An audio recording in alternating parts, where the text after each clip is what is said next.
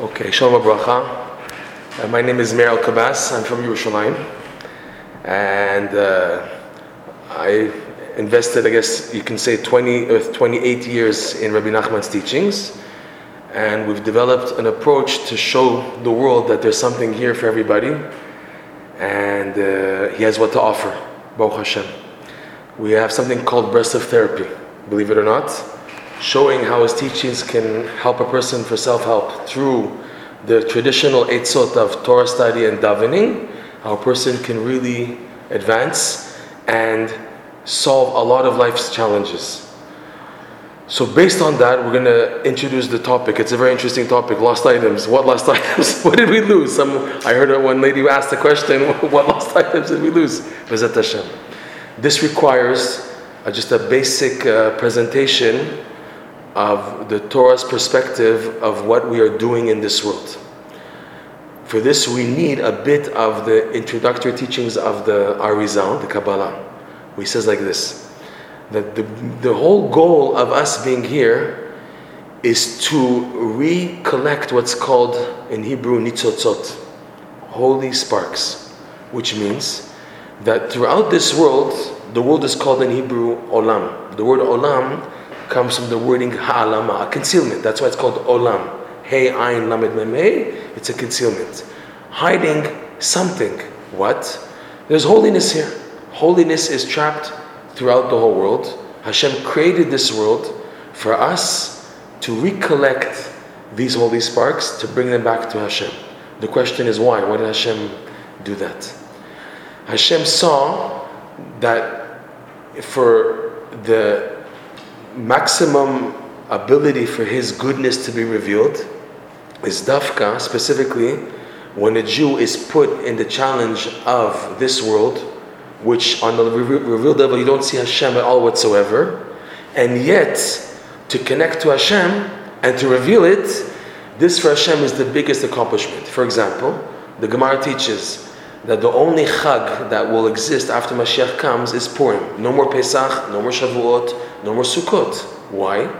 Because the miracle of Purim was within the nature. Mitzrayim, Yetziat Mitzrayim, of course you're going to believe. 10 plagues, splitting of the Red Sea, that's big stuff. When you see that, for sure you believe. But by Hashem being revealed in the whole timing of Achashverosh and Haman and Esther and the timing that we see in the story, and from that Hashem's guidance is revealed.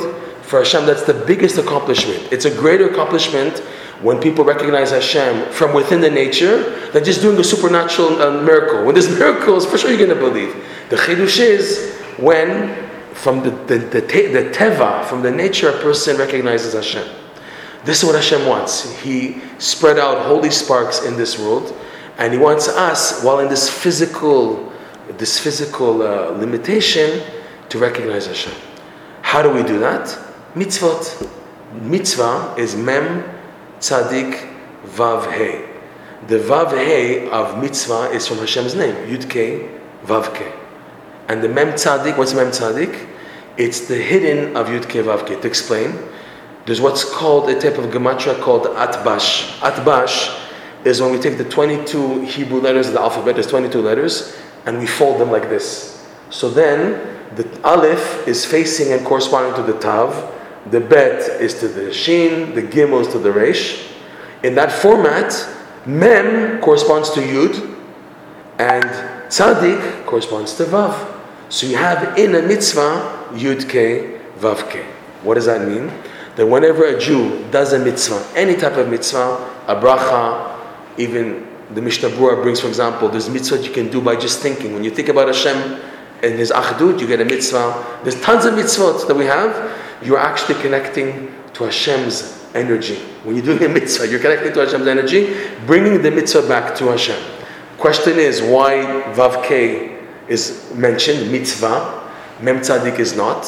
The Mem Tzadik is the hidden part of Hashem's existence that we have no access to whatsoever.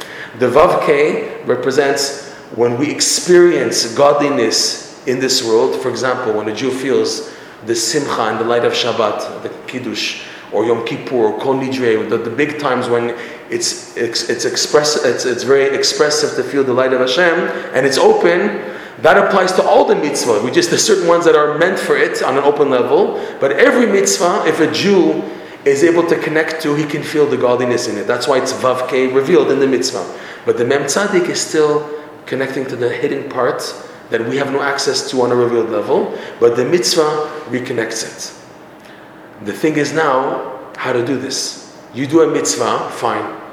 But how do I know that the mitzvah will reconnect? For this, the Torah requires one more factor. The factor is doing the mitzvot with simcha, with joy. This is, as written in the Parshat Kitavo coming up, Parshat Kitavo, you have there 98 curses. All these curses, terrible things that Moshe Rabbeinu says, you're going to eat your children, chas v'shalom, terrible things. Why all this is happening? Tachat asher lo avadatem et Hashem elokechem besimcha. The pasuk says clearly, all this happens because you don't serve Hashem out of joy. So it's funny, the Torah is not saying all these punishments because you're not serving Hashem. It's saying it doesn't say that. It says because you're not serving Hashem besimcha. So the simcha is the key for helping a person lift off the mitzvah and to bring it upwards. Okay? And this is why we're here. This is the goal. In this sense, a Jew now has a mission. These sparks that we collect are really parts of us that are lost. When a person comes to this world, for example, he doesn't come complete. If you are in this world, it's because there's something to fix. Because if there's nothing to fix, you shouldn't be here. This world is only a tikkun. Rabbi Nachman says that every Jew walking on the face of earth today has already been in every single Jewish cemetery. You were already in Morocco, you're already in Iraq, you're already in Germany, and all the cemeteries that Jews are buried. We've been back so many times. That we're still here is because we have what? To rectify. That's the concept of what's called a Gilgul, a reincarnation. We are all reincarnations. We're not new souls. We're souls that have been here so many times, but just in a different combination. We have, just to explain a little, we have a few levels of a neshama. There's what's called nefesh, ruach, neshama, higher levels called chaya, yechida, which are inaccessible. And every time we come back, it's like a different combination and a new mission. And it's a new person, yes, but it's really old. Our job is to find out who we really are. Now this comes out in everything in life. This comes out, for example, when people have, if you want to say, emotional disorders, mental, this type of stuff that that society today is calling, it is basically something is missing in the makeup of the person, and in the creation itself are sparks of holiness that he needs to be complete. When you have, for example, someone who's born with this deficiency, an ADHD child, for example, what's needed, the medical profession will say, well, he needs or this type of medication or this type of therapy, right? They give us what's needed to deal with this. From the Torah's perspective, it's much deeper. It's that there's all these sparks that this person is missing to complete who he really is, and the deficiency is coming out. It's lacking here and there. His mission is to locate it. How? So Rabbi Nachman points out, he opens us out to the idea that this is the idea of doing mitzvot b'simcha. And being b'simcha, what happens when a Jew is b'simcha is that he creates openings that did not exist before. We'll give a story. It's a funny story to illustrate this point, what simcha can do. There's a famous story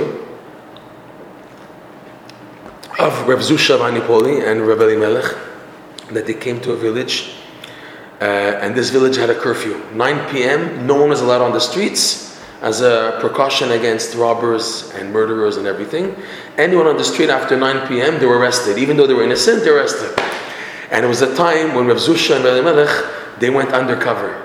They were dressed as simple people. No one knew who they were. So they came to the shtetl. No one knows who they are. 8:45. They had no time to set up achsanya, where they're going to sleep, where they're going to eat and everything. 9:00, they're on the streets. The police sees them. They arrest them. They put them in the jail cell. It's a big room with mattresses all around. And the washrooms and the bathrooms in the middle. Which means they can't daven. They can't pray because there's the smell. And it's forbidden. The room was filled with Jews and goyim, innocent people, criminals, all types of a mix. And Rav Elimelech was sad. And Rav Zusha, the older brother, was always happy and the one who was always positive. He said to his brother, my brother, Rav Elimelech, why are you so down? He says, look, I can't daven, I can't learn, it's worse than Gehinnom. What's left of me? There's nothing to do here. It's just, we're sitting here, we can't think what thoughts of Torah, we can't learn Torah because of the smell and because of the situation. What do you want me to do? So Rav Zusha said, Adraba, you, my super duper perfect brother Tzaddik Rav Elimelech, who's never missed a Mariv in his life, never missed a Kriyat Shema in his life, Hashem has given you the opportunity to do the mitzvah now like this, in this format. What format? The halacha says that when a person is in a situation like this, where there's like a bathroom and he can't daven and can't pray, and he's going to miss Kriyat Shema, he's going to miss Arvit, the halacha says, it's in the Shulchan Aruch, that the person has to say in his heart, Ribbon Shalom, I want to do your will. But the situation does not allow it, so Yeh Ratzon, let it be considered as if, Ke'ilu, it's the famous Ke'ilu, I did it, and halacha says you are credited, Ke'ilu, you did it. So my super duper perfect brother, Rav Zusha, Rav Elimelech, you, Hashem, has given you the opportunity for the first time in your life to do the mitzvah like this. You should be happy. What are you upside down? And they started dancing. He got him hyped up. They started dancing, and all the inmates are looking at them. These two simple Jews, no one knows who they are, and they're dancing. So they saw that, they grabbed everybody, and they started dancing around the bathroom, around the toilet. And they started making noise. The warden of the jail came. He said, what's this noise? And they said, it's because of the toilet. He said, oh really? He opened the cell, he took out the toilet, the smell was gone. Zusha told Rav Elimelech, now you can daven. Okay? It's a funny story. What's the point of the story? Is that if they wouldn't have been b'simcha, this would have never happened. Who in their right mind would have thought that the warden would come and take out the bathroom from the room? How did this come about? Because they did the right thing, which was to be b'simcha. And what was rightfully due to Rabbi Elimelech, which was to daven properly, came his way. How did he get to it? Because he was b'simcha. Rabbi Nachman, he also gives another similar story, a parable, an analogy of there was once a man in Eastern Europe, and his job, he was a clay digger. He used to dig clay and sell it for nothing. It was like what type of a job is that, to sell clay? For whatever they used back then, 100 years ago, 200 years ago, he used to use clay for whatever they had. So he dug clay and he sold it. And once while digging clay, he came across a giant chunk of a diamond. And he said, whoa, this is probably worth a lot of money. He went to the local jeweler. He said, can you give me an assessment, evaluation, how much this costs? And the jeweler said, I'm a little guy in Eastern Europe. You have to go to the main diamond exchange in London.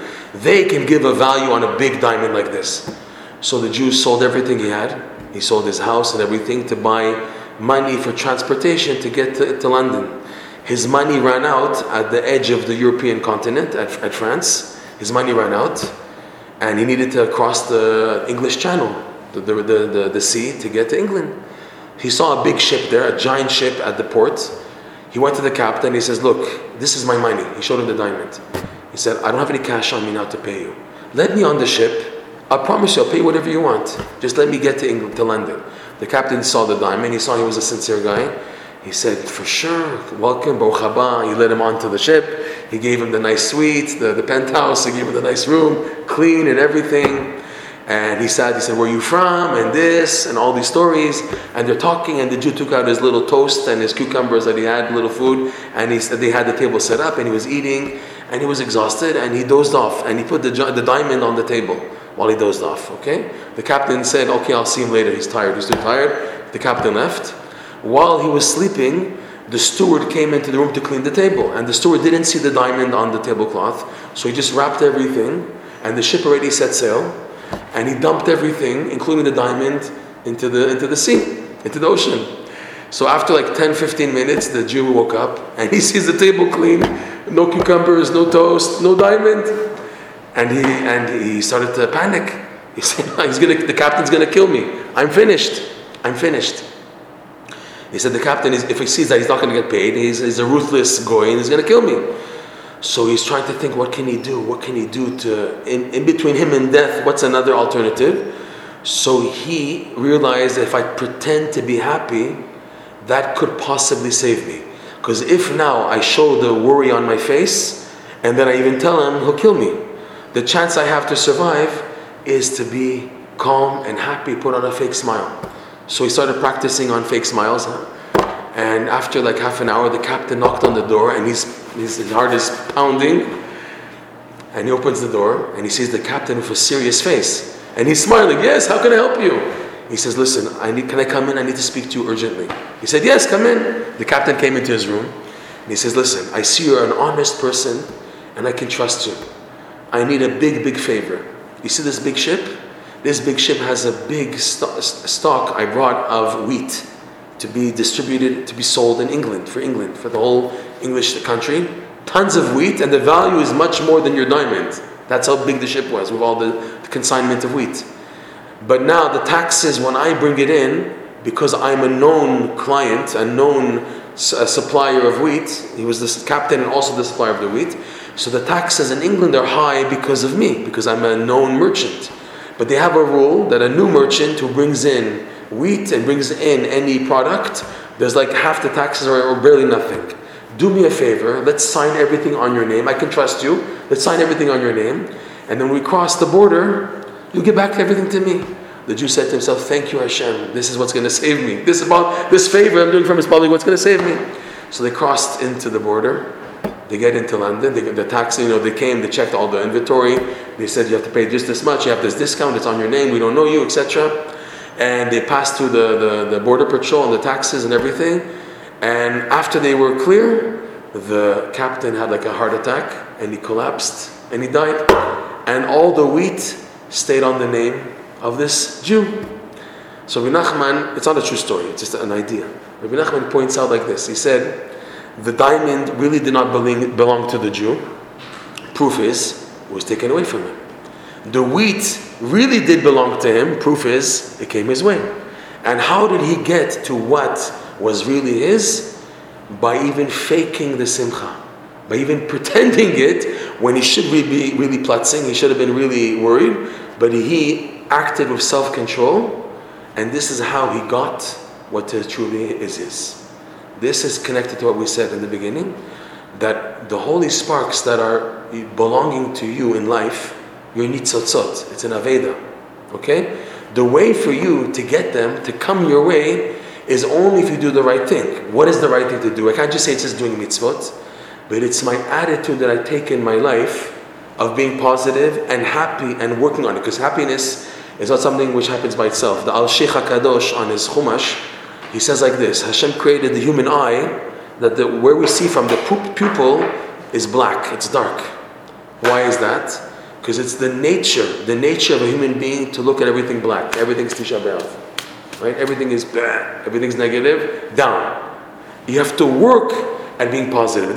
You can't say, all those neighbors, they're always happy and everything, look at that family and everything. They work on it if they're happy. Sometimes you don't know if they're really happy, if it's just it's a show and it's not real.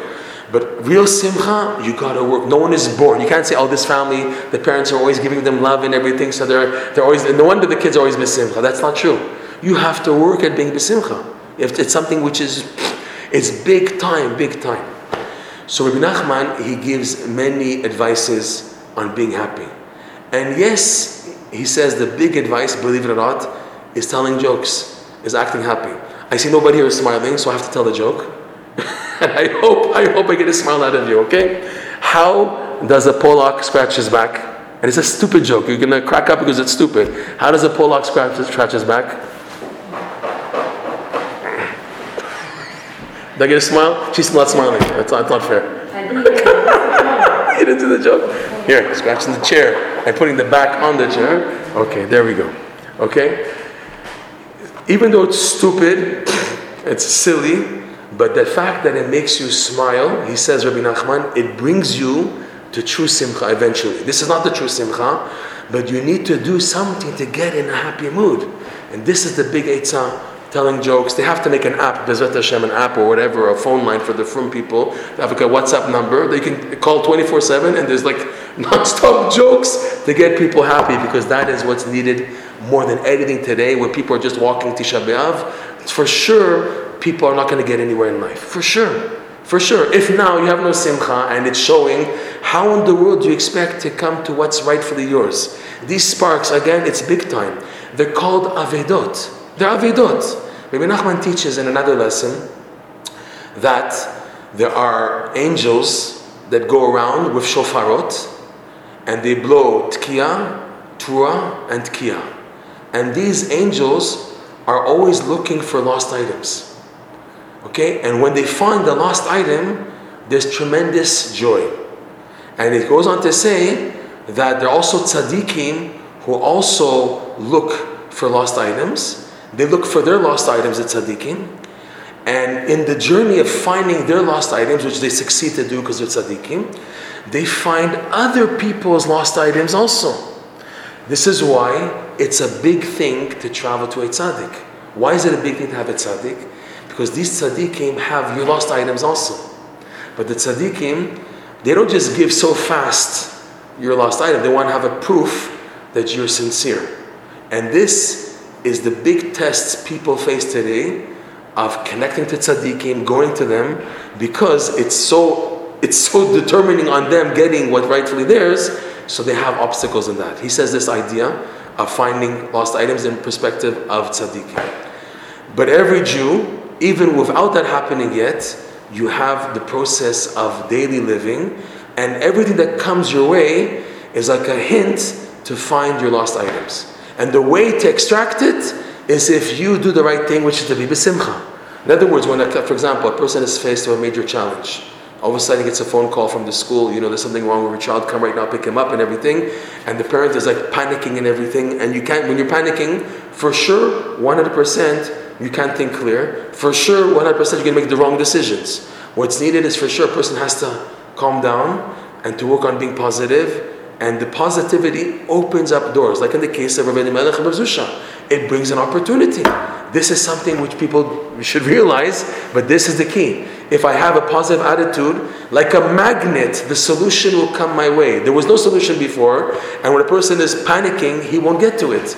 But if a person just takes a second to calm down, breathing techniques, all these yoga things, I don't know what they have today, and the person uses it to have yeshiva dat, so all of a sudden comes his way good things. A phone call, a solution. I didn't think about this, all of a sudden this and this and that. There's openings in life.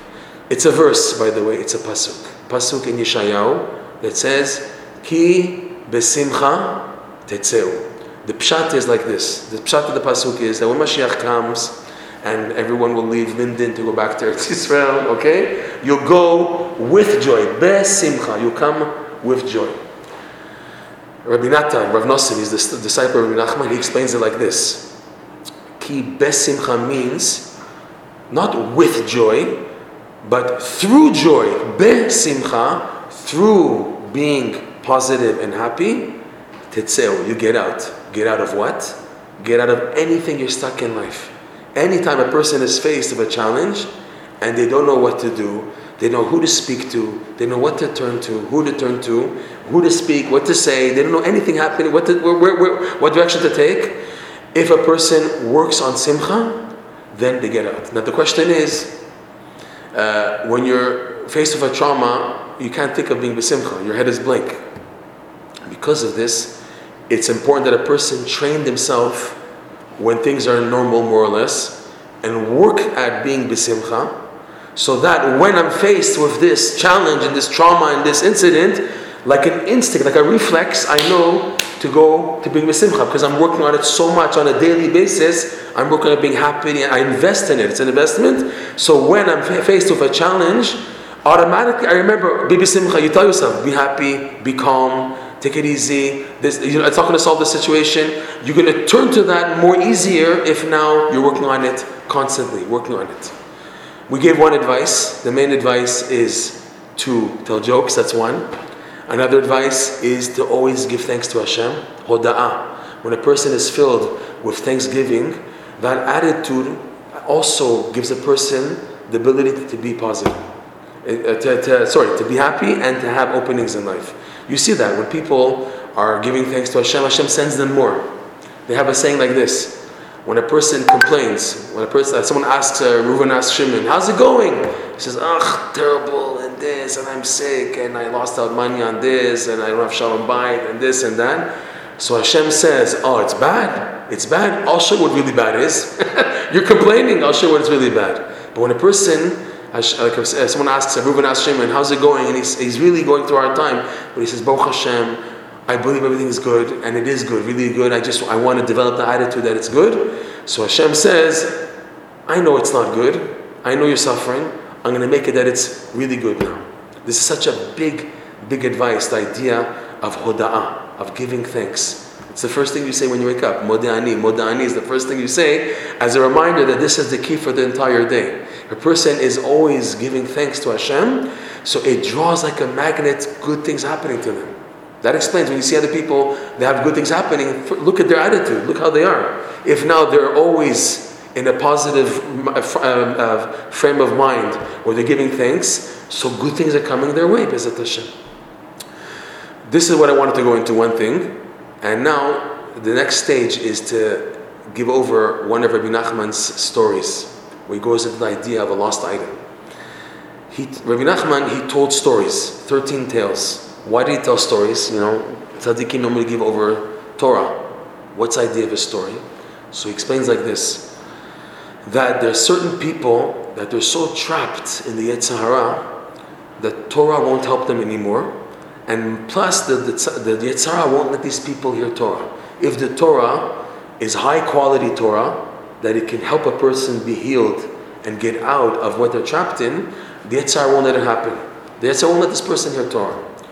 So the tzaddikim know this, they know about this trick.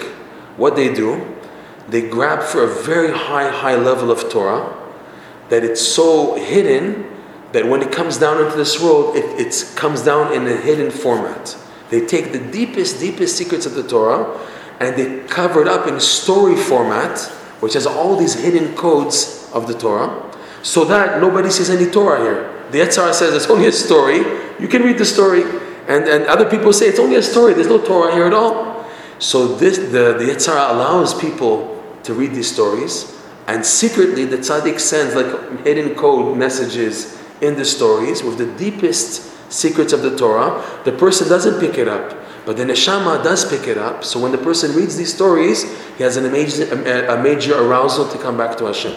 This is hinted to in a pasuk from Iyov. The pasuk reads like this: Meshaneh panav vateshalechehu. Mishaneh panav, he changes his costume, his face. Vateshalechehu, is able to escape. Vateshalechehu. So the panav is referring to the Shivim Panim La Torah, the 7 faces of the Torah, the Panim of the Torah. So the tzaddikim cover up the faces of the Torah, the wisdom of the Torah, in a story, and by the person being able to read the story, and the neshama picks up the healing of the hidden Torah in the story, is able to get out. Okay? Rabbi Nachman made a big deal of these stories that he revealed, and he said these stories also, just by the way, he said everybody can read them. And he said it's especially a segula for a woman who cannot have children, that in order to help them to have children, they should read these stories. He said they can do what's called pikidat akarot. Because here also is hidden such a refuah to get inside the person, and the person has no idea what they're reading. It's a funny fairy tale of kings and queens and demons, funny stories, really funny stories. You read them, you would think that Rabbi Nachman, he could do very well in Hollywood in making movies because of his imagination that is so amazing and how he brings down the stories 200 years ago, okay? So in these stories are hidden a lot of refuah. His first story is called The Lost Princess. In this story, he says about a king who had 6 sons and a daughter, and he loved very much his daughter. And one day, the king got in an argument with his daughter, and he said, by accident, it slipped from his mouth, you know what? The evil one should take you away. The king said to his daughter, he got in an argument, the evil one should take you away. So that she went to her bedroom to sleep that night. The next morning, they couldn't find her. She didn't come out. They sent people in to see what's happening. They couldn't find her. She disappeared. The king was worried. He was very bothered. The viceroy, the Sheni Lamelech, he said to the king, I'll go and look for her. Give me a horse, a servant, and money for the journey, and I'll go to look for her. So he set out with the servant, the horse, and money, and he went many years to try to find her. He came across a castle, and he saw the castle had guards, and it was a very nice castle. And he thought maybe to go inside, maybe she's there. So he thought maybe the guards wouldn't let him in. He walked towards the guards. They didn't stop him. They didn't say anything to him. They let him go through. He went right in. Tons of guards, another entrance. No one is saying anything to him. He gets in, one room, the next room, and finally gets into the main hall of the palace. Tons of food, tons of guests. Tons of guests, and he sees there music, musicians, people, all types of people there, and the king is seated on the throne, and the throne for the queen is left empty. And this viceroy walks in, no one tells him anything, no one says him anything. So he decides to take some food on the table, and he sat in the corner to see what's happening. So he took some food, he sat in the corner. While sitting on the corner, the king summoned the queen. Let the queen come. So they started playing music and they started clapping their hands and screaming and everything. And they brought the queen. Who was the queen? The lost princess. So he's looking at her and says, this is the lost princess. She's sitting on the throne. She looks around and she sees the viceroy sitting in the corner there. She gets up from the throne. She goes to him. She touches him. Rabbi Nachman says she touches him. She says, hey, I know you. Do you remember who I am? And he said, yes, I know you. You're the lost princess. I'm looking for you. How can I get you out? What is this place? So she said, this is the place of no good. My father said the no good should come and take you. So this is what happened. The Yetzer Hara stole me, and now I'm trapped in this palace, which is the place of the Yetzer Hara. So he said, how can I get you out? So she said, you have to pick one place and stay there for an entire year. And the whole year, just yearn to get me out. Pray, daven, and yearn to get me out and out. On the last day, don't sleep and don't eat. And on that last day, you'll be able to come and free me. So he agreed. And he did that for one whole year. He found a place and he stayed there and he was yearning and asking Hashem to release her. And on the last day, he went to go towards the castle to get her out. And he passed by an apple tree. And the apples looked very red and very delicious. And he couldn't resist. He said, those are good looking apples. He took an apple. He took a bite and he fell asleep. He immediately, because he was awake all night, he fell asleep. And he slept for 1 year, one whole year. He woke up after a year and he told his servant, where am I? He said, well, you ate from the apple, you fell asleep, and I'm trying to wake you up this whole year and you're not waking up. He said, I lost opportunity. He quickly ran to the castle, and she said to him, Chaval, it's a shame. For one day, you worked so hard to get me out. A whole year you did the work, the process, and for one day you're going to lose out. So she said, I understand to not eat is difficult. So this time, again, we'll give you to do another year. This time, you can eat, but don't sleep. And don't drink wine, because if you drink wine, you'll fall asleep. So he did that. Another year passed, and he yearned to get her out. And on the last day, he went to the castle, and he passed by a river, which was the color of wine. It was red, purplish. So he told the servant, this is strange. A river has normally water, and this has something purple. It smells like wine, it looks like wine. He was curious, he tasted from the wine, and he fell asleep for 70 years. 70 years. He woke up after 70 years. He sees his servant and he said, what happened? He says, you slept for 70 years. And he said, what did you do in the meantime? He said, well, I ate from the fruit of these trees here. And what happened? And he saw on the floor a pachale, a tichel on the floor. He said, what's this? He said, this belongs to the lost princess. What happened? While you were sleeping in these 70 years, she came by with all these soldiers and carriages and escorts. And she stopped the carriage next to the road where you are lying on the ground. She came, she tried to wake you up, and you don't want to wake up. She took her tichel, and with her tears, she wrote something on the tichel. So he picked up the viceroy, he picked up the tichel, he put it facing the sun, and he saw letters from the tears that said, you will no longer find me in the castle. You now have to search and look for a golden mountain and a pearl castle. He said to himself, where in the world am I going to find a golden mountain and a pearl castle? That's ridiculous. So he realized that this for sure doesn't exist where people live. So he said, this has to be somewhere like in the middle of a desert. So he decided, he left the servant to go back, he left the horse, and he set off with the money that he had left on this journey into the desert.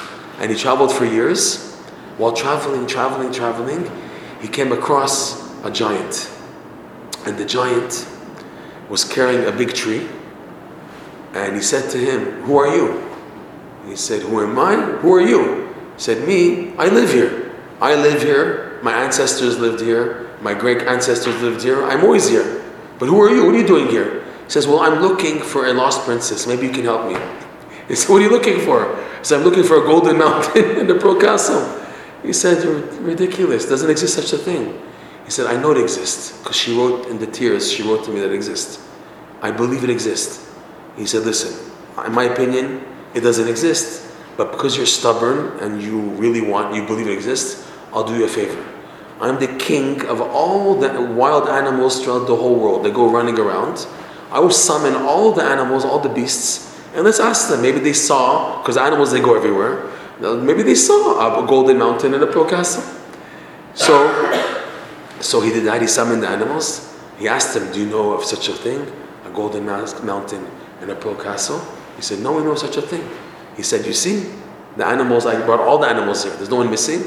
They don't know such a thing. You want my opinion? Go back home, forget about it. You'll never find her, and it doesn't exist what you're looking for."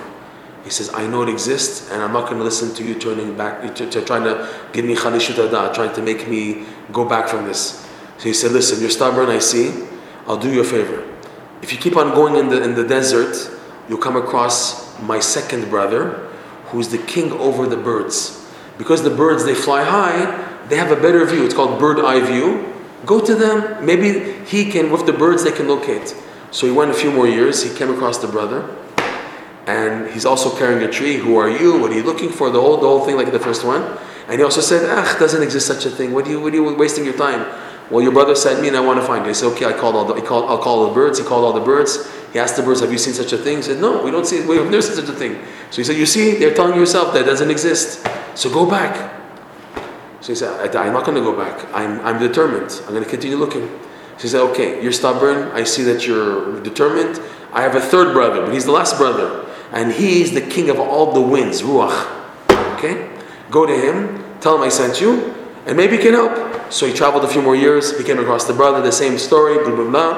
And he sent all the winds. He summoned all the winds. All the winds came. "Have you seen such a castle? Have you seen such a thing?" Doesn't exist. And at that point, he was so broken, he started to cry. And he said, "But I know it exists." At that moment that he cried and he said he knows it exists, a final last wind came. And the king, the man carrying the tree, the third brother, he screamed at the wind, "I told everyone to come. How come you didn't come?" The wind said, "I was busy carrying a lost princess to a golden mountain and a Pearl Castle." So he was very happy, the viceroy. So the giant, he asked the wind, "Tell me what's expensive there?" He said, that mountain, you can imagine a gold mountain and a Pearl Castle, everything's expensive." So the giant said to the viceroy, "Listen, so many years have passed and you're looking for her, and your money is run out. Maybe now you have obstacles with money. That will be your problem now to get to redeem her. I'm going to give you a pouch, an amazing pouch.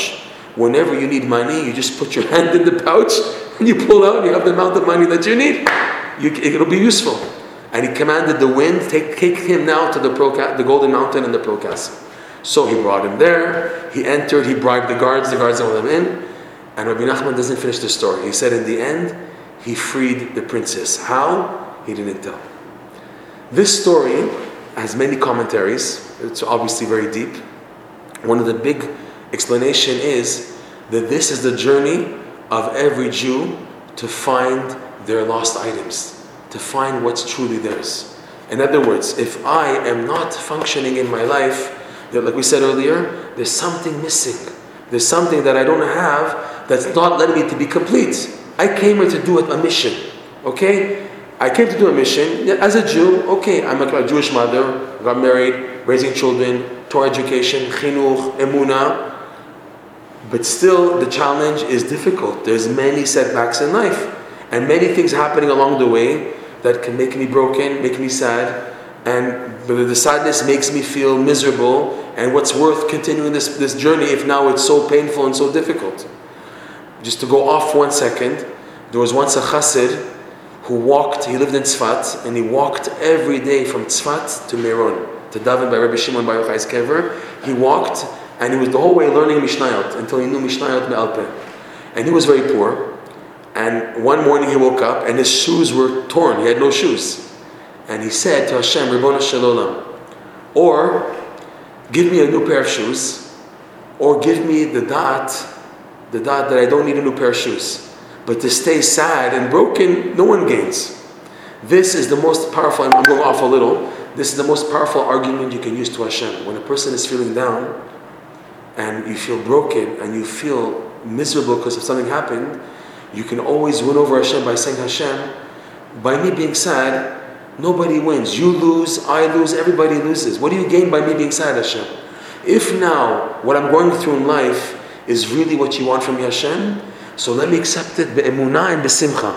If this is the truth, Hashem, that I have to go through this pain and difficulty, whatever it is, chas v'shalom, and I know 100% that this is what you want, so then give me the kelim, the vessels to accept it be'simcha be'emunah. But Hashem, if this is not what you want me to do, so get me out of here. Bring me to the Yeshua that I need. But to stay like this, Hashem, no way. I want to serve you b'simcha, not to serve you out of Tisha B'Av and being sad and miserable. I want to serve you out of simcha. I want to be happy, Hashem. There's no mitzvah to serve, to be sad and bitter.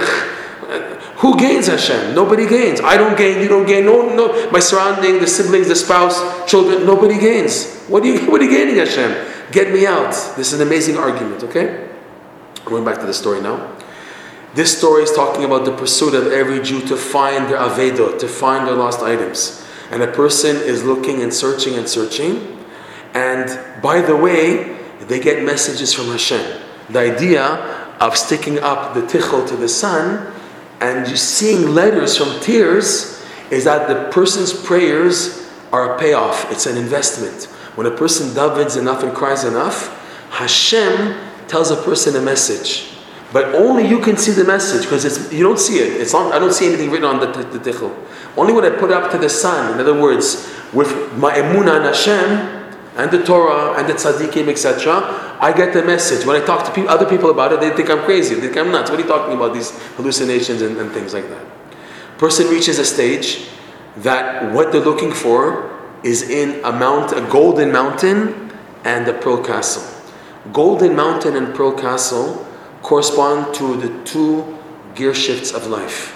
The life is divided in two parts. Every day, and even within the day, has two parts. There's what's called the up, the ascent, and the descent.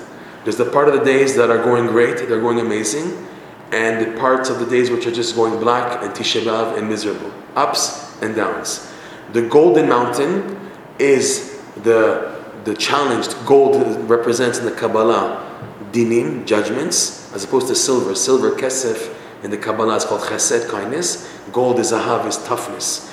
Gold represents the mountain, the fight to try to hold on in serving Hashem, the difficulties, the challenges. And the pearl castle, the pearl is shining, light and white. It's the ascent. It's the beauty of life, the beauty of Judaism, the beautiful part of life. Both are needed to rescue the lost princess. The lost princess is my lost avedot, what's missing from me. My spiritual input, the information that belongs to me, that's making me incomplete in the meantime, that I need. Hashem sends a message to a person, and nobody understands them. And the person wants to pursue what they understand. But people tell them, you're crazy, you're doing the wrong thing. Why don't you ask Rabbanim, ask Da'at Torah? Why don't you ask people what's the right thing to do? So the three giants are carrying trees. The tree is Etz Chaim Hi Lamachazikim Ba. The tree of life is the tree of the Torah. The three giants are three groups of Torah scholars that we have in Am Yisrael. We have the Torah scholars of the Pshat, the Rabbanim, the Poskim in Halacha and Shulchan Aruch and Ipsak. Then there's the Rabbanim of the Darshanim. You have amazing Darshanim. They're not necessarily Gdolei Hador in Halacha, but they know how to speak. When they come to town, it's a big drasha and people come to drash.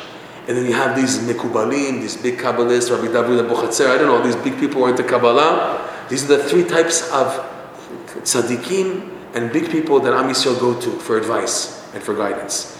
The three giants correspond to them. The giant, the first one, who was the king of the beasts in Hebrew is called Chayot. Chayot is similar to the word of Chayut. The life of the Torah is when you see in the yeshivas and the kollalim, when all the whole system is built on the Gemara. The Gemara in Halacha is mamash the fire, the life of the Torah. When men get into learning a Gemara Sugya, it's so intense. It's like there's no other Gan Eden in the world. It's so intense and powerful. It's chayut, it's life. Tziporim, the bird view, is drash. A darshan, what does he do? He doesn't have to give you a shir in a halachic issue on Muktzeh, or if now you're allowed to eat on Yom Kippur, if it's like under the shir. That's not a darshan. A darshan, he takes a bird view of the whole Torah, the hashkaf of the Torah, the musar, gives you the whole idea of emunah, of connecting to Hashem. That's a drasha. That's the idea of a bird view. And the giant on the ruach are the mikubalim, because the ruach of the Torah, we know, is the spirit, the wind of the Torah. That's the Kabbalah, okay? In a person's journey to find what's called emes or emes, the idea of an aveda, another word for that is the emes or emes, the real truth for me. In the journey for the real truth, a person gets a message, but then gets turned off. You say, but you have to listen to the Gedolei Hador, nachon. But I feel incomplete. There's something missing, okay? Just an example, what can it be? Emet and emes or emes. I'll give just an example, just to take the idea. Rabbi Nachman, he had a disciple named Rav Nosson. I don't know how familiar you are in the history of who's who, okay? This Rav Nosson, he came from a very wealthy family and of big rabbanim. His father-in-law, Rav David Tzvi Orbach, was one of the biggest dayanim in the Ukraine in the early 1800s. And he trained his son-in-law, Rav Nosson, the koach of giving a psak halacha. He taught him how to be a dayan, how to give a psak. So he really respected his son-in-law, Rav Nosson, and he offered him a position to be a dayan, to be a judge in one city. And that meant parnasa, that meant learning Torah off a clear head without having to worry how to pay for things. Rav Nosson wasn't sure if this was really for him. So he went to Rabbi Nachman and he asked him, should I take the job? Should I take the position? Rabbi Nachman says, sure, why not? Look at you. You know psak, you know how to get a psak halacha, you're expert in the Shulchan Aruch, you're learned, take the job. Rav Nosson pushed the Rebbe and he said, but is this the emes or emes? Is this really what's good for me? So the Rebbe said to him, you want the emes or emes?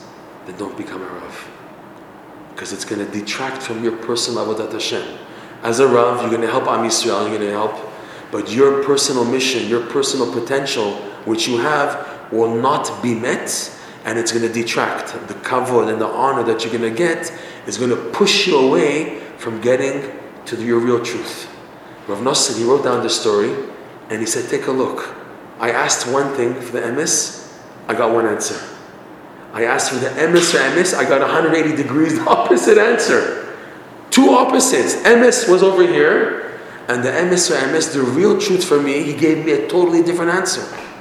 Here too also, when a person now is davening for years and years and asking Hashem, help me to come to my true address, help me to be b'simcha, help me to find what I'm missing in my life, Hashem sends a person messages. The thing is, only you see it. You tell your friend, your neighbor, and this, and they think, what are you daydreaming? But I picked it up. It's called intuition. They say like this, the Shulchan Aruch has 5 sections. Sorry, the Shulchan Aruch has 4 sections. Right? We have Orach Chaim, Yoreh De'ah, Even HaEzer, Choshen Mishpat. The Chumash has 5 sections. Bereshit, Shmot, Vayikra, Bamidbar, Dvarim. You would think, since the code of Jewish law, the Shulchan Aruch, is for all Am Yisrael, and the code of Jewish law brings out the halacha from the 5 books of the Chumash, that the author of the Shulchan Aruch would have made a 5th volume to face the 5 books of the Chumash. But he didn't. Why not? The 5th volume of halacha is what's called common sense. There is a havana, an understanding that a person has, that you don't read it in a book. It comes from you. It's like the famous story of the Brisker Rav, that once somebody came, Erev Pesach, to the Brisker Rav, and he asked the Sheila, can I do the 4 kosot of yain on Pesach with milk? So the Brisker Rav got up, he went into his room, he brought a bag of coins, and he gave it to the man. And the Brisker Rav, the Rebbetzin, she saw this, And the man left. The Rebbetzin said to the Brisker Rav, he asked you a question and you give him money like that? He said to her, my dear wife, if he's asking, can I do the 4 cups of wine on milk, that means he doesn't have money for the 4 cups of wine. And if he doesn't have money for the 4 cups of wine, he doesn't have money for the meat and for the matzahs and for everything else, Pesach. He has no money, the guy. You have to understand how people are talking. This is called inference. This is not something that's like in the book, okay, like you have a manual, a guide manual, you buy a new computer, a new car, press like this to go start, press like that. This understanding is like the Zohar says, Kol Chad Kfum Madim Sha'il Bilibeh, each person according to how they feel in their heart. So this is the 5th sense, it's called the 5th sense. That a person, through tefillah, through service of Hashem, they pick up remazim. They say like this, by the way you talk to Hashem, that's how Hashem talks back to you. If now you're just a person who just like says Tehillim, and you never really once in your life express what's bothering you in your heart to Hashem, express your challenges, so how in the world do you expect Hashem to talk back to you? How do you expect if all the davening was just saying Tehillim, not knowing what I'm saying, saying Shachar Mincha Ma'ariv, and just saying the words without any heart, and you never put your emotions in your davening, so how in the world do you expect Hashem to talk back to you? They say, the way you talk to Hashem, that's how He talks back to you. And Hashem does talk back to a person. He sends them remazim and this and that. The thing is, when Hashem sends you the patshele of the remez, only you see it, and you try to share it with other people, they try to dissuade you. Even big Rabbanim and everything. Because of this, on one hand, we're part of Am Yisrael, we follow the Torah, we follow Halacha Shulchan Aruch, but when it comes to this idea of who I really am and to come to my potential, I'm going to have to strive for something higher. Like Rav Nosson pushed for the emes or emes. To be a Rav, for sure, what's the question? Be a Rav, that makes sense. Everyone, Am Yisrael needs Rabbanim. But it wasn't emes or emes. Why wasn't it emes or emes? Because his personal growth was not there. I spoke about a lot of things. I just hope something good came out of it. The idea is that a Jew can find his lost items by being determined, by davening and being besimcha, and that's the message we wanted to bring through. Yiratzon B'ezrat Hashem. We should all find our avedot and be the people who we really were meant supposed to be, and not just to be just because like everybody else is that we have to be like that, but to be who we really are and not to be afraid to face that challenge, to come to our true potential. B'ezrat Hashem. You still have a minute? Huh? You still have a minute? Of course I have. We have more time. Now Q&A, right? Pardon? You want to speak about Uman? Okay, what exactly is the question about Uman? I have to know. Uman is a big word. From where is the question coming from? Sending the husbands to go? What it means? What does it do? We're very anxious. I can talk for myself. I'm very anxious to have a husband to go. And if it wasn't this year, you would still be anxious? No. Just this year? Okay, we can I never... have a problem with my husband going, but a year like this year. Everyone's scared. You're scared because of the media. I just got an email today from the chief rabbi. Why is it so important? What? Why is it Okay, now we're talking. So it's not just this year. No. You have a general question. Good. Okay. It's a very Good. big sacrifice. Okay, you have to know what it is first of all to appreciate it. Ideally, Uman Rosh Hashanah should be like Meron Lag BaOmer, where men, women, and children come. It should be ideally the same thing. But Rav Michal Dorfman, he was the one who built the Klois in Uman. He was the elder who opened up Uman Rosh Hashanah. He told me this clearly. He said, ideally, everyone should be in Uman Rosh Hashanah. But look how messed up it is. It's such a backward city. You put men and where do you put the women? Where do you put them? Ideally, women should be there also, with the family, the kids. Everyone should be there. His wording, Rabbi Nachman's wording was, no one should be missing. In Hebrew, he said, Ish lo ya'ader. It translates as no man, but when you say the Ish lo ya'ader, it's an expression in Hebrew which means nobody should be missing. Ideally, women should be coming, but where are you going to put them? Where are you going to put the women, right? So we have no choice, and the way it's been for the last 200 years is the men go. And women have always been against men going. Rav Nosson once said, it's a miracle that Yom Kippur is right after Rosh Hashanah. That way the wife has to forgive her husband for leaving him alone and going to Uman Rosh Hashanah. Okay? Alright? So now, how can I take it and know what it does? When you see what Rav Nosson says about it, then you know that this is big stuff. Rav Nosson says like this. The Gemara says that the tzaddikim, they're inscribed la'alta l'chaim. On the night of Rosh Hashanah, the tzaddikim are signed to life. The Rishaim are la'alta l'mavet. And the Beinonim are given until Yom Kippur. That's why we all keep Yom Kippur, because we don't know what we're holding. We assume we're Beinonim, so we have until Yom Kippur. So Rav Nosson says like this. That's what the Gemara says. Rav Nosson says that if a person is not a tzaddik in themselves, he knows he's not a tzaddik, he knows he's very, very far from Hashem, he's done terrible things, and yet, so he's like, let's say a person who's a Rasha in himself, he's a Rasha, but he travels to be by the tzaddikim for Rosh Hashanah, in particular these tzaddikim. So the fact that he traveled to be by a tzaddik on Rosh Hashanah, he's also inscribed for life, even though he's not a tzaddik. But I went to be by a tzaddik for Rosh Hashanah. You are inscribed with life with the tzaddik. Even though you yourself, you're not a tzaddik, you go under his canopy. It's a rule in the laws of tahara. You have something which is tameh and something which is tahor. If the thing which is tahor is humongous and you attach the tameh to it, the tameh becomes mitbatel. It becomes nullified to the tahor. So to a person, he could be tameh in himself, but he comes to be by a big tzaddik for Rosh Hashanah, or he is now included with the tzaddik.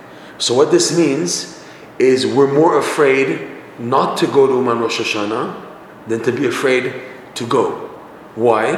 Because what you end up losing by not having a representative in Uman Rosh Hashanah by the tzaddik, the pachad of what you lose out is much more greater than all of these phobias which are not real right now. And that's why I wanted to mention to you, like just right now, the chief rabbi of the Ukrainian army, who's a Breslover, his name is Hillel Cohen. He sent out a letter today saying clearly that it's all fake news, the idea that it's dangerous to go in. There's no actual danger. People are going in and out to Uman from the Western Front every day. When men, women, children, vacation, people came back in and out from all over the world. There's no danger. There's food, there's water. Life is continuing on the left side, on the western side, which is where we're located. Uman is central west. There's no pachad. All the pachad is what? It's the medame, the imagination. There's no pachad.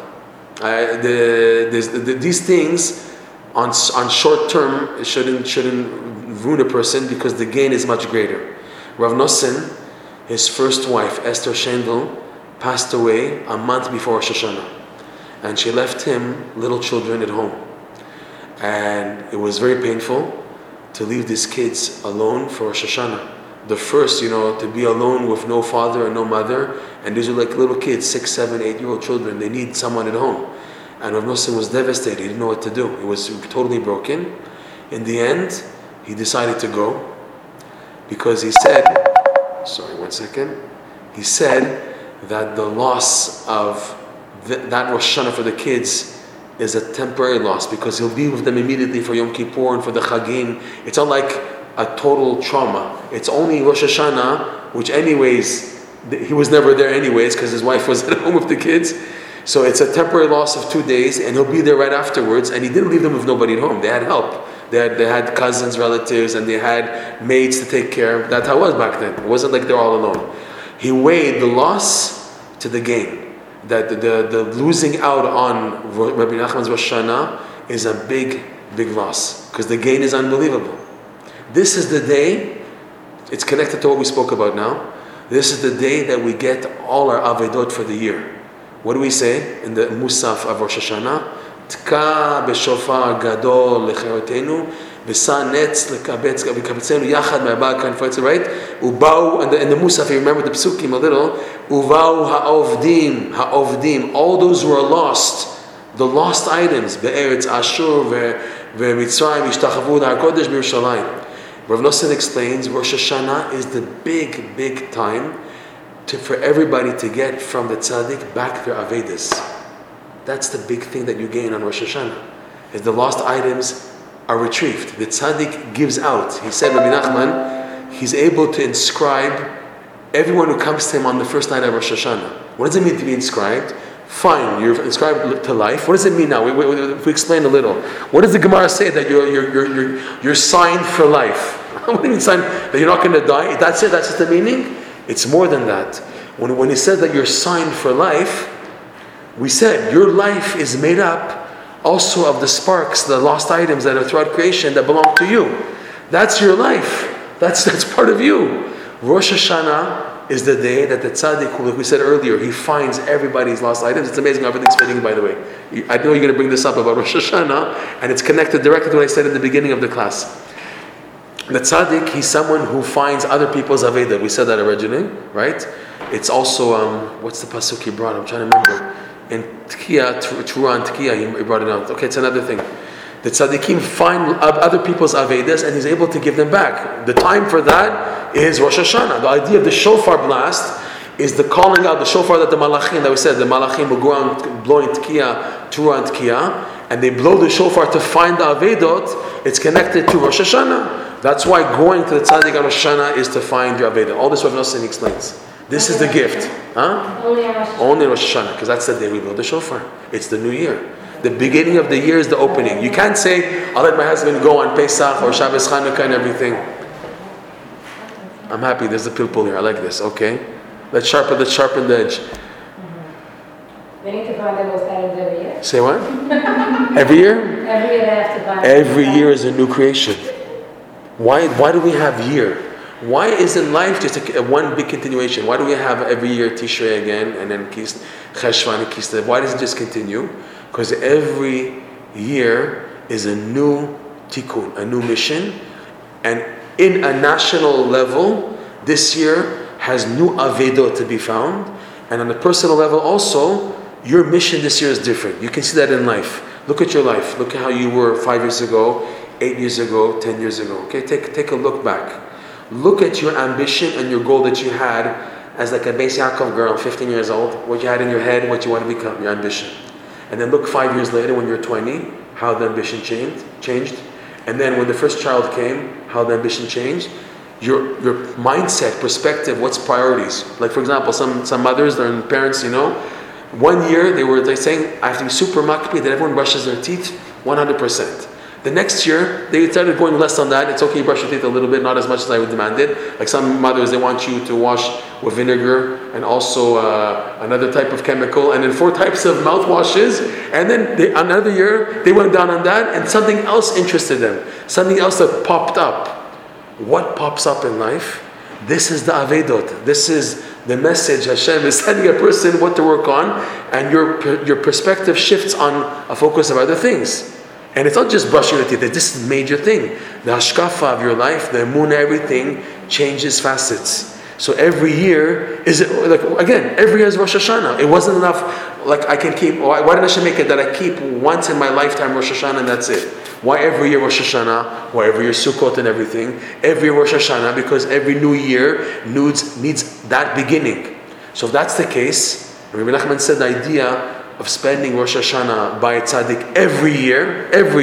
It's not just 1 year. It has to be by a tzaddik or by a. No other tzaddik made this invitation. He's the only one who said no one should be missing by me. He said the whole world is dependent on my Rosh Hashanah. He made very powerful statements. He said in the book, you can see this in the book, it's called Chaim Moran. It's translated in English as tzaddik. He said, Hashem gave me a gift to know what Rosh Hashanah is. That no other tzaddikim said. That no other tzaddikim know about. He's saying this, not me, not somebody else. He's saying that about himself. Rabbi Nachman saying about himself. No one should be missing. It's a tikkun. It's not just, what do you have in mind? My husband's having fun. He's dancing. All these pictures I see these guys dancing at Tashlei and the Nanach guy. He's having fun and I'm here doing sponja and cleaning after fine, after deal with the kids and everything. And then he comes home, you want to smack him. But you don't realize he went for you. He went for the family. He went for the whole world. But he went to get back his avedot. It's a joint bargain. The woman can't go. The husband goes as my representative. And there's feedback. That's part of the mishpacha. He brings back the avedot that he got back from the tzaddik, and then it shines in the family. What are they? What that year developed. When you're living life day to day, you don't see the changes. But again, if you look back 5 years, 10 years, when you do units, big jumps, you see that you changed, you grew. You look back when I look at myself, for example. When I see pictures of me, like with my children in their diapers and everything, and how I was thinking back then, I say, I was so stupid back then, so naive. You look back and you see, I was so silly then, how I was dressing and how I was thinking and all that. And you're advanced now. That advancement, you can't say it's just that life by itself does that. The avedot you get back in your life enhance who you are, to bring you to your true self. So you need every year this gift of being by tzaddik on Rosh Hashanah. I hope that helps. Rav Levi Yitzhak Bender, he was being pursued by the KGB. He was mamash in danger. He was hiding in Moscow. And he planned a secret way how to get by train with his wife to Uman. You see, back then the woman did come because it was such a dangerous time and there wasn't so many people. Women did go with their husbands to get to Uman. They helped around. They helped out with the minyan for the food, whatever there was there. They were also involved, okay? So when people told them in Moscow, the Breslov was, you're crazy. You're going to go, if they find you, they're going to kill you. He said, I'm more afraid of not going, the danger that I'm going to face in my life from not going, than the challenges and dangers of going. But again, okay, if now a man, anybody would ask Rabbi Nachman, I can't come to you for Rosh Hashanah. If Rabbi Nachman was here right now, and someone would ask him, I'm having problems coming to you, Rabbi Nachman would tell the person, don't come. Don't come. And the person said, but you said yourself to come. I said, don't come and don't talk to me about this anymore. Don't talk about it. Don't come. Rav Nosson writes, you see, if you ask, you put your foot in your mouth. That's it. You're stuck. Where you're stuck now. Don't ask. Because if you ask, the Rav has to tell you not to come. Why? Because he knows that to always go to a tzaddik on Rosh Hashanah, especially Rabbi Nachman Uman Rosh Hashanah, is always connected with some type of Mesirat Nefesh. Whether it's a Mesirat Nefesh that the man has, Mesirat Nefesh of the wives, there's Mamash Mesirat Nefesh, which make it now, I'm weighing it now. But if you were to ask Rabbi Nachman himself, he would say, don't come. Like in the case of the giants, no, it doesn't exist. Or in the case of the emes and emes or emes, you get one answer, but is that the real truth? Is that the emes or emes? Rav Nosson says, if you're smart, you don't ask. You don't ask, but you asked, so you put yourself in trouble. Why are you asking? Because you have doubts. No one's going to strengthen your doubts. It's a test, it's a nisayon, and it's a big thing. You're already told that it's something big, so why are you asking? You want a leniency? You get it, no problem. You want a leniency? Like Rabbanim, when a person comes and asks a halacha question, the Rabbanim do their best to find a heter. Because why the person asks? Because it's difficult. If it wasn't difficult, why are you asking? It's not you ask because you don't know the halacha. You're asking because it's a challenge. So the Rav will do everything to find a heter, to find a leniency and everything. But is this the emet lamito?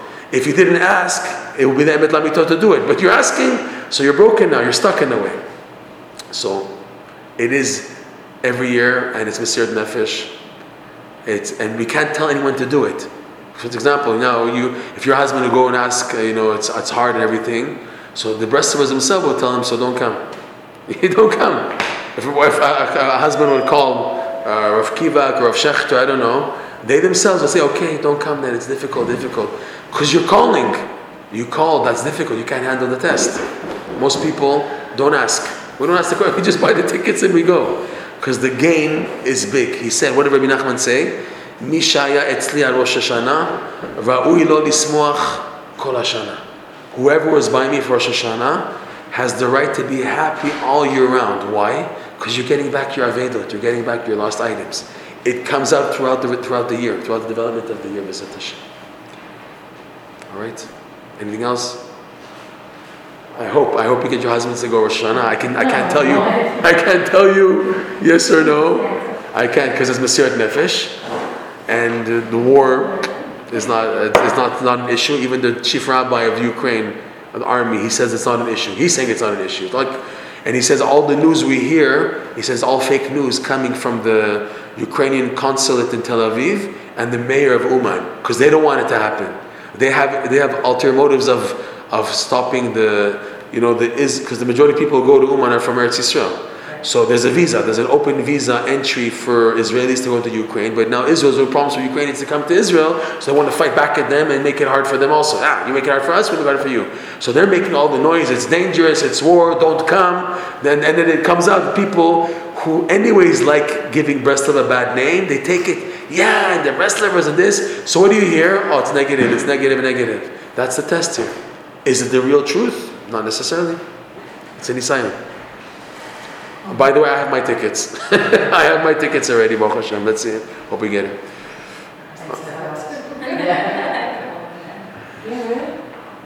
Anything else? That's it. We finished?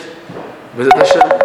Az k'tiva b'chatima tova, chodesh tov, and it should be a this kite year with only good. B'ezrat Hashem. Recording stopped.